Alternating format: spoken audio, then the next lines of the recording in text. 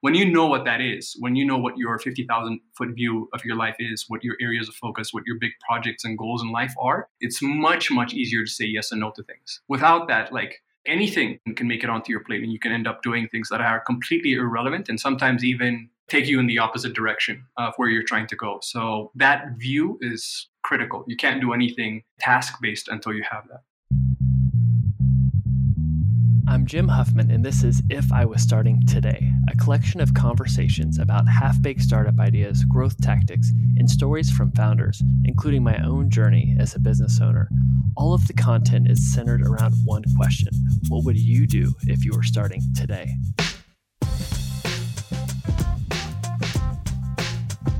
Welcome. All right, today I'm bringing on my business partner, Jonathan Ainu. He's the Chief Operating Officer at GrowthHit. Now, when I was starting the company, I thought I was somewhat productive, but then I met Jonathan and I realized I was average at best. The way he runs the company, the way he runs his life is extremely impressive. So for anyone out there that's getting started with their own company, is taking a new job, or just wants to up their game, I think you're going to get something out of today. In this episode, he talks about the systems and frameworks that he uses to run his systems, whether it's the Eisenhower Matrix, or things he's learned from books like Atomic Habits. He also gives some hacks that you can use around the idea of time blocking, batch work, context switching to help you get the most out of the hours you have in your day. So I really hope this one is helpful and would love to get your feedback on this one. Hit me up on Twitter at Jim W. Huffman. But I really hope you enjoyed today's episode. Jonathan, welcome back. Thanks for having me again, Jim. Yeah, I got an email from my wife the other day, and in the, you know how you can like see the preview of an email and it said, great podcast. I was like, oh, this is awesome. My wife's going to praise me for working hard on this. And I opened it up. It said, great podcast with Jonathan. He's so good. He's articulate and he sounds great. End of email. It wasn't anything about me or how fantastic I was. It was 100% about you. And I got other people requesting more Jonathan. So back by popular demand, you are here. Yeah, I'm glad to be back. Hope I can share some wisdom. Okay, so you are the CEO of GrowthHit, the Chief Operating Officer. And when you've come in, I thought I was fairly good at project management and productivity, but after working with you, I realized I am average at best. You have taken our company to a whole nother level. And so I want to talk about that, talk about this idea of being more productive, because I think this could be helpful for people, whether they're running a company or just trying to run their own division or run their life. So if I want to be more productive, where should I even start? Yeah, so I would actually even step out of like the whole conversation around productivity and try to define it a bit more. So productivity, I think to the average person would be like, how much work are you doing on a typical day? I used to think the same thing. And then I think a few years ago, I read Effective Executive by Peter Drucker. That book was a complete game changer for me. It actually taught me that there's being effective and then there's being efficient. My whole goal was being efficient. Like the amount of work that I was doing was all I was focused on, not so much what exactly I was doing. And I think when you get out of that mindset of like how much work you're doing and using that to measure your productivity, and instead thinking about it as, am I being effective? It's a complete different mindset. It's a completely different game you're playing as well. So that's where I would start. And in terms of where you would start on how you could become productive, I would first build a system that you trust, that is a place where you can input all the data that's coming to you, all the requests, all the invites, all the things you have to do, all the things people expect from you. And then that system will spit out exactly what you need to do in priority and in context. So at this very time, I know that talking to you on this podcast is the one thing I need to be doing. And once this is over, I know there will be another priority waiting for me to tackle. And when you design your life that way, you're always knocking out the top priorities and not just chasing like loose tasks that just happen to be on your to-do list that's not organized, that may in the moment make you feel like you're making progress, but in truth, actually at the end of the day, you'll just feel burned out and you won't feel satisfied if you have that kind of mindset. So first, build a system. We can go into details on like how you even begin building that system, but building the system that you trust, that collects all your information and tells you what you need to do at any given time is by far the most important place to start, especially in this day and age where we have so much inputs. I can't believe there's some people who still exist today who like use their memory to tell them what to do. Like that's unbelievable to me. And yeah, I live with my system and my system tells me exactly what I need to be doing. And that means I am more often than not very effective. Okay, so step one, build a system. What does that mean? What does that look like? Should I be choosing a productivity management software like Todoist or Asana, or maybe it's not about the technology, it's figuring out using what framework you should use. What does that mean to choose a system? Yeah, I'm glad you said that at the end. I'm actually very tool agnostic. I would first start like thinking about what that system is. I personally use the GTD system. I mean, that's like my second religion, to be honest with you. GTD, will you say what that is? Yeah, absolutely. Getting Things Done by David Allen. It is built for actually all types of people. It's not just executives. Initially, the way it was set up was for executives, busy people, but it's for everyone. I mean, your mom could use it, your daughter could use it, anyone could use it. And the whole point of this system, I could just go into a little bit of depth, is showing you how to like accept all these inputs in your life. You might get an email, a phone call, a task, a request from your boss, something that happened at home. It creates an inbox, or at least part of it, the most important part of it is the inbox, where you accept all that information, process it in different contexts and priorities, and then act on it at any given time. You could use you could use paper and pen to build the system. I'm very digital, so I use only digital. And you can go on and on. Like there's so many things. Something is like as simple as the bullet journal, which I've actually been reading the book on that just recently. Very fascinating system. And then there are many others as well. But bullet journal would be like the most manual pen and paper version. GTD, at least in most implementations, is like the most tech-based type system. But we can totally nerd out on this call about systems. But I would definitely say find something that works for you. People who need pen and paper, I would say resort to like the bullet journal method. If you are more like digital, need your system in different devices, on different devices, and easily available to you at any time, then I would say GTD is probably the way to go. And if not, you could just even create your own hybrid system. That's probably what I've done as well. So yeah, that's what I would say. Gotcha. So GTD, getting things done. It's really about a system, whether using digital or pen and paper, of how you're taking in all of your tasks. So you're like, okay, great, Jonathan, I'm taking all of these tasks in, they're being filtered in. How do you figure out what to actually focus on so you actually have an impact and you're not just focusing on the squeaky wheel or the most recent thing that came in? Yeah, that's a brilliant question. And actually the one thing you need to do even before you deal with like how do you process tasks and what you do on a day-to-day basis is like take a 50,000 level view of your life. I mean, like that, looking at your life at that level will give you insight on what your biggest priorities are, like the main pillars in your life, the different roles you play in your life. And from that, you can begin thinking about like what your goals are, which would be like, I'd say 30,000 foot view of your life. And then you'd go further down from like, what are the areas of focus in my life? And then projects, and then tasks. Tasks are like the things that you can do right now. But to get to that point, to decide if that thing even deserves your attention, you need to have that high level view on your life that tells you that this piece, this next action fits in this larger thing that you're trying to build in your life. So when you know what that is, when you know what your 50,000 foot view of your life is, what your areas of focus, what your big projects and goals in life are, it's much, much easier to say yes and no to things. Without that, like anything can make it onto your plate and you can end up doing things that are completely irrelevant and sometimes even take you in the opposite direction of where you're trying to go. So that view is critical. You can't do anything task-based until you have that. That's extremely helpful. Let's put some color on this. So let's take, for example, you're like, okay, I have this big initiative where we're doing a big upgrade on our positioning in the website that will have a high impact, but it's not necessarily really urgent. But then you have other inputs coming in, like a client that has some tasks that they deem urgent that you need to focus on. How do you manage your day around this flood of things that are coming at you? So at that level, I would use something like the Eisenhower Matrix. The Eisenhower Matrix, I think the first time I read that was on Stephen Covey's 7 Habits of Effective People.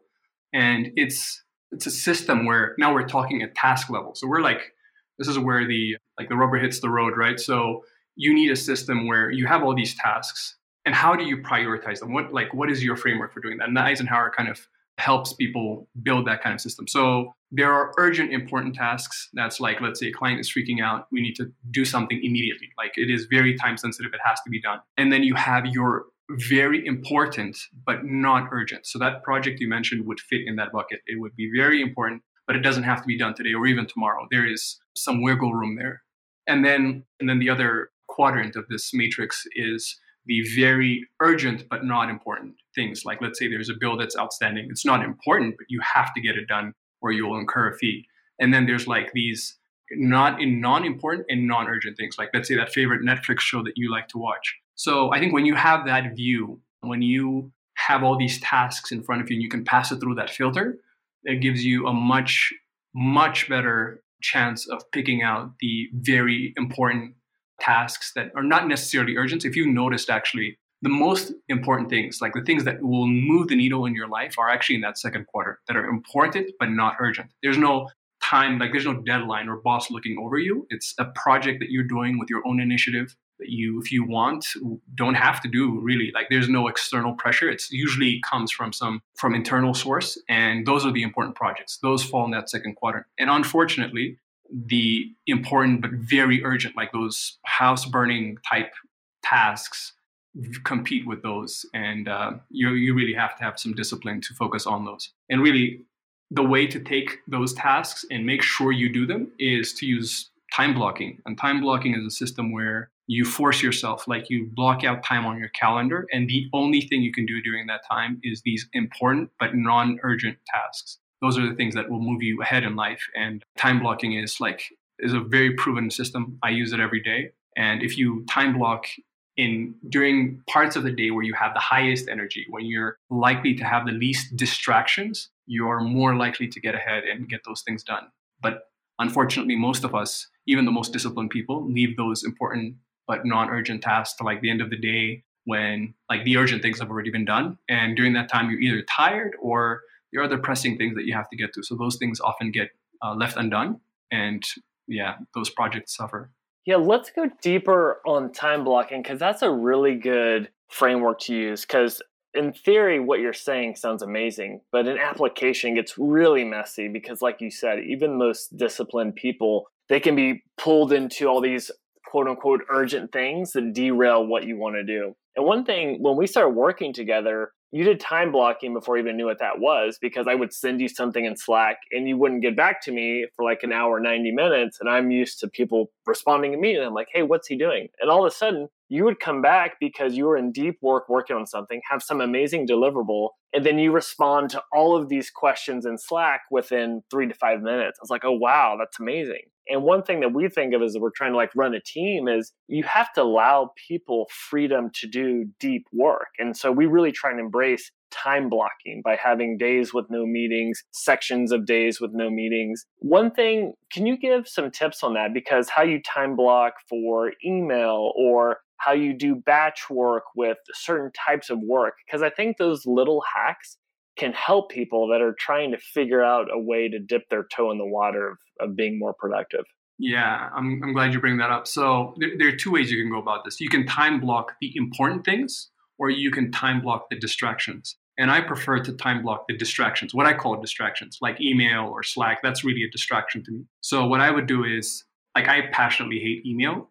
So that one was very easy for me to time block. I would say I remember using this app called Pause Inbox. So I wouldn't get those notifications until a certain amount of time. And when that time came, my inbox would be flooded, and that was the trigger for me to go and deal with those emails. So there was never really an opportunity for me to deal with those emails because I couldn't even see them. So you have to use these tricks and hacks to make sure that you're not using your willpower, essentially. The most aggressive version of this, I remember reading this book called Daily Rituals, artists and like very notable people. There were authors that would go into the woods, really, and remove themselves from civilization, take a typewriter into the woods, and that was all they could do. That was them time blocking their most important thing. What I described earlier about using that hack on email was time blocking the distraction. So you can go about it either way. Those are like two aggressive versions of those two examples I shared. But yeah, I use both, but I've noticed that it's the distractions I have to deal with, because if I eliminate the distractions, naturally, I have nothing else to do but to deal with that important thing. And thankfully for me, like email and Slack are already things that I hate. It's a drain on me. So time blocking them and like putting them away and dealing with them at only specific times is very easy for me. But I guess this is something that you just need to know your own behavior to deal with. But those are two methods I would go about when you're time blocking. So when you're time blocking and you're not in email or Slack mode, do you shut it down, or do you still have it up and you're disciplined not to look at that little pop-up notification in the top right? Like, what do you do? Absolutely. So I would shut it down, close out Slack completely. Same thing with email. Another thing is on your phone, like just the notifications on your phone. You can go in and eliminate those in the settings. I do that so I never get pinged on the phone. I have to go to the desktop to do it. I remember having two computers, one for work and one for what you call like client, like the important and urgent things that you have to do on a day-to-day basis. And then another one for these important projects. And I didn't have any of your typical work communication tools on there. So when I was on there, the only thing I could do really was just sit down and get the bigger things done. So this is just me knowing that I don't have willpower in the face of these things, that I had to come up with these tricks and hacks to make sure I was doing the thing I had to do. And that was very effective. And if you guys want more details on this, like Deep Work by Cal Newport is literally the Bible. He wrote the Bible on how to remove these distractions and do the meaningful things that move the needle in our lives. So I would definitely use that as reference for sure.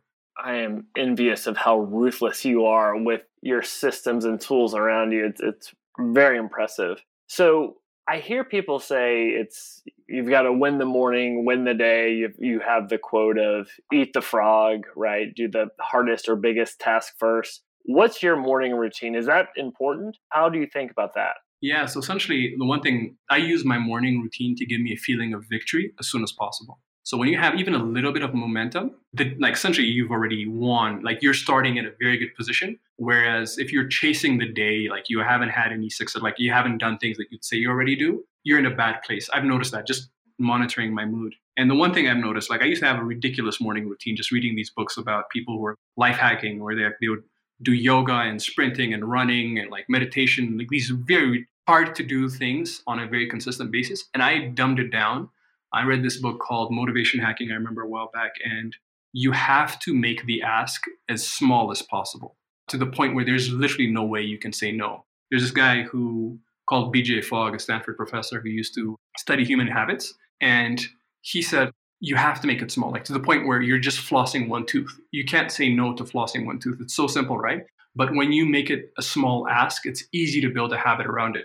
So I just do 3 yoga poses, for example. And that's like literally the only thing I do for the body, just to get jump started. And then there's just a 10-second prayer. That's the only ask. And then there's this one paragraph just to get myself started that I read in the morning. And if I knock those 3 things out, I know that I've started the day right, regardless of what happens. And it just gives you a feeling of victory that you've done what you said you'll do. And for coming from that, it's much easier to tackle bigger things because you have momentum going into them. So that's the approach I follow. Amazing. So one tied to body, one tied to mind. It also reminds me of James Clear in Atomic Habits, where he has this idea of habit stacking, where if you know you're going to do one thing on a reoccurring basis, tie the good habit that you always want to do with that thing. Is that something that you think about? Absolutely. So this is the trigger. It's like the leading domino of everything else. And I know that once I knock this down, I almost don't need willpower to do the next things because there's muscle memory that's been developed and it just follows naturally. One thing I would say though is the big mistake I've noticed people do is they have very aggressive habits that they want to build out just from the start. And that's just not how humans work. If you make it very hard on yourself, it just takes one day when you're just not in that mood. And then once you break it, you start this negative chain where you lose, I don't want to say self-respect, but definitely you no longer trust what you say. And it's just a bad spiral. Most people go into that. So start as small as possible, even if it doesn't seem like it's going to have an impact. Like flossing one tooth doesn't make sense, but you're trying to reduce the bar of success so low that it's impossible for you to fail. And that's the state you need to be in my opinion. So true. I set a goal I want to talk about New Year's resolutions and goal setting. I made a goal to do 1 push-up per day. Because like you said, it's like flossing one tooth. It's something that's so doable that if I didn't do it, it's just a joke. But obviously, if I'm down there doing 1 push-up, I'm probably going to do a few more. But it's so true because if you're saying, hey, I'm going to do 250 push-ups a day, oh my goodness, no thank you. So I love the tips you're giving on getting into the actual task and implementation of it. But taking a step back, it's it's goal setting. We'll act like it's first of the year. Everybody's got their New Year's resolutions, whether it's for themselves or they're planning goals for their business. How do you approach those big undertakings and that process of laying out your goals? Yeah, so the most important part of this process, at least in my opinion, and just based on experience doing this for like decades, really, to be honest, and is that you need that 50,000 level. You need to have that high level view of your life as a whole, what you're trying to accomplish, the main pillars in your life, like what are the different roles you play in your life. And then further down from that, maybe areas of focus, and then like projects and goals. Projects and goals is very far down. It's closer to the task level. And the reason you do this is when you just come up with a random goal, let's say you want to lose X pounds, unless you can connect it to this larger meaning in your life, it's an orphan goal. That's actually what I've heard other people call it. Like it has no larger meaning. And the whole point of looking at your goals from a high level is you're attaching meaning and charging them with emotions. So when you have to do it, it's much easier. You know why that thing is important and you know why you're dedicating time in your day to do that thing. And it just gives you that additional motivation and impetus to get it done.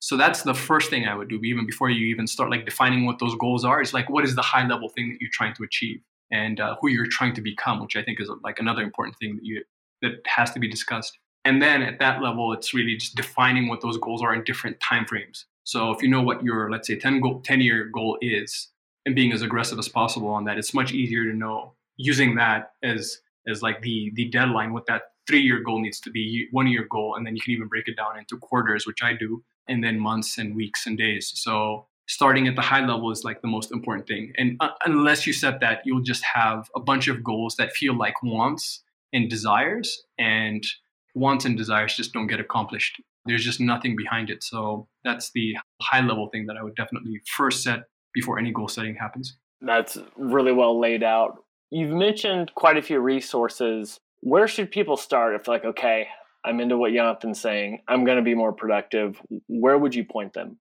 So there are many. We can start with like the first few resources I said, Effective Executive, GTD if you're into like building your system, potentially even the bullet journal, which I think has some very interesting tools and techniques that you can potentially use into building that system. And then when you come down more into the goal setting discussion, I would say something like The One Thing, which is a book that the Keller Williams team, the guy behind it, Gary Keller, wrote. I think that has a very, very well thought out system on how to define goals and then chunk them down into the current moment, what you need to be doing today to reach your 1 week, 1 month, quarter, and year goals. So that's my go-to resource, The One Thing. Then there's like OKRs.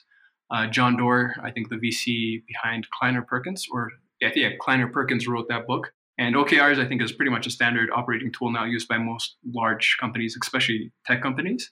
And it's very inspiring. So I've created a hybrid of all of these, something that works for me. But I think it really depends on the person and their way, their style. I'm very like system agnostic as long as it works for you. And more importantly, as long as it connects that 50,000 level view with the actual goal and then the task that you need to do next. It's awesome. I'll put all of these books in the show notes. I think you rattled off over 10, which is quite impressive throughout the entire talk. I'm inspired. I'm going to put down the donut. I'm going to have a better routine. Let's do this. Jonathan, where can people find more about you or get in contact with you? I think the best way would be on LinkedIn. And Jim, you'll probably link out to that as well, but that would be the easiest way to reach out to me and get in contact. Awesome. Well, cool. Thanks, Jonathan. I'll try not to blow you up on Slack too much in the near future, but thanks, man. Awesome. Thank you very much. Today's episode is brought to you by no one. Yep, we have 0 sponsors. I haven't reached out to any companies, nor would I expect a reputable brand to give me money. But I'll give a few plugs. First, I send a weekly newsletter each Thursday featuring 5 articles or tools that have helped me. You can sign up for these weekly updates at jimwhuffman.com. Second, for anyone running a startup, if you need help growing your business, check out GrowthHit. GrowthHit serves as your external growth team. After working with over 100 startups and generating generating $250 million in sales for clients, GrowthHit has perfected a growth process that's hell-bent on driving ROI through rapid experiments. Plus, you'll get to work with yours truly. So if you want to work with a team that's worked with startups that have been funded by Andreessen Horowitz or featured on Shark Tank, then check out growthhit.com. And finally, I wrote a book called The Growth Marketer's Playbook that takes everything I've learned as a growth mentor for venture-backed startups, and I've distilled it down to 140 pages. So instead of hiring a growth team, save yourself some money, get the book, and you can just do it yourself. I hope you enjoyed this episode, and I'd love to hear feedback. I'm on Twitter at Jim W. Huffman.